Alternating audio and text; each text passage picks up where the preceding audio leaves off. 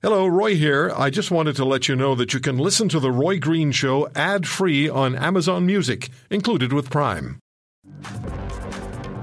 Boris Vzhesnevsky, a former Toronto Liberal MP who's actively engaged with the Ukrainian-Canadian Congress in humanitarian and charitable engagements, also recognized by the government of Ukraine and invited to sit beside Justin Trudeau as the president of Ukraine. Zelensky addressed the Canadian government earlier this year. So we have about 3 minutes here to talk to you. So let's cut to the chase here. You and I talked earlier this morning about getting that Ukrainian grain out of Ukraine, out of the Black Sea ports, and you say there's a way to do this. Absolutely. It's a pretty simple 8-stage process. The first would be for the United Nations to designate Ukraine's port of Odessa as critical infrastructure for the global food supply chain. 2, designate humanitarian sea corridors to the port of Odessa. 3, restate the intent to abide by the various international laws of the sea and the intent to enforce these.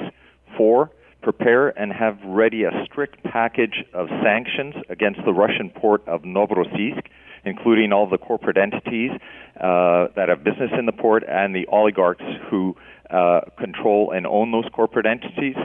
5, build an international coalition with a naval arm to match, including naval elements of Egypt, Bangladesh, Kenya, countries directly potentially facing famine and political unrest if Ukrainian grain does not get out.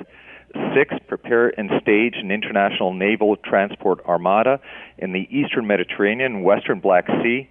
7, send the first group of 3 to 5 cargo ships with their naval and air escorts through the humanitarian sea corridors into Odessa for loading. 8, you build out from there. And through this process, you make clear that it's a non-starter to negotiate the exchange of occupied Ukrainian territory in return for Russian acquiescence. You can't begin to say, well, we'll bend the international rules-based order for Russia while relying on those international rules of the laws of the sea. And that the second thing that should be clear through this process is that should there be an attack on this humanitarian convoy and its military escorts, that it will be met directly by Western powers and with additional sanctions against Russia. If you want to hear more, subscribe to The Roy Green Show on Apple Podcasts, Google Podcasts, Spotify, Stitcher, or wherever you find your favorites. And if you like what you hear, leave us a review and tell a friend. I'm Roy Green. Have a great weekend.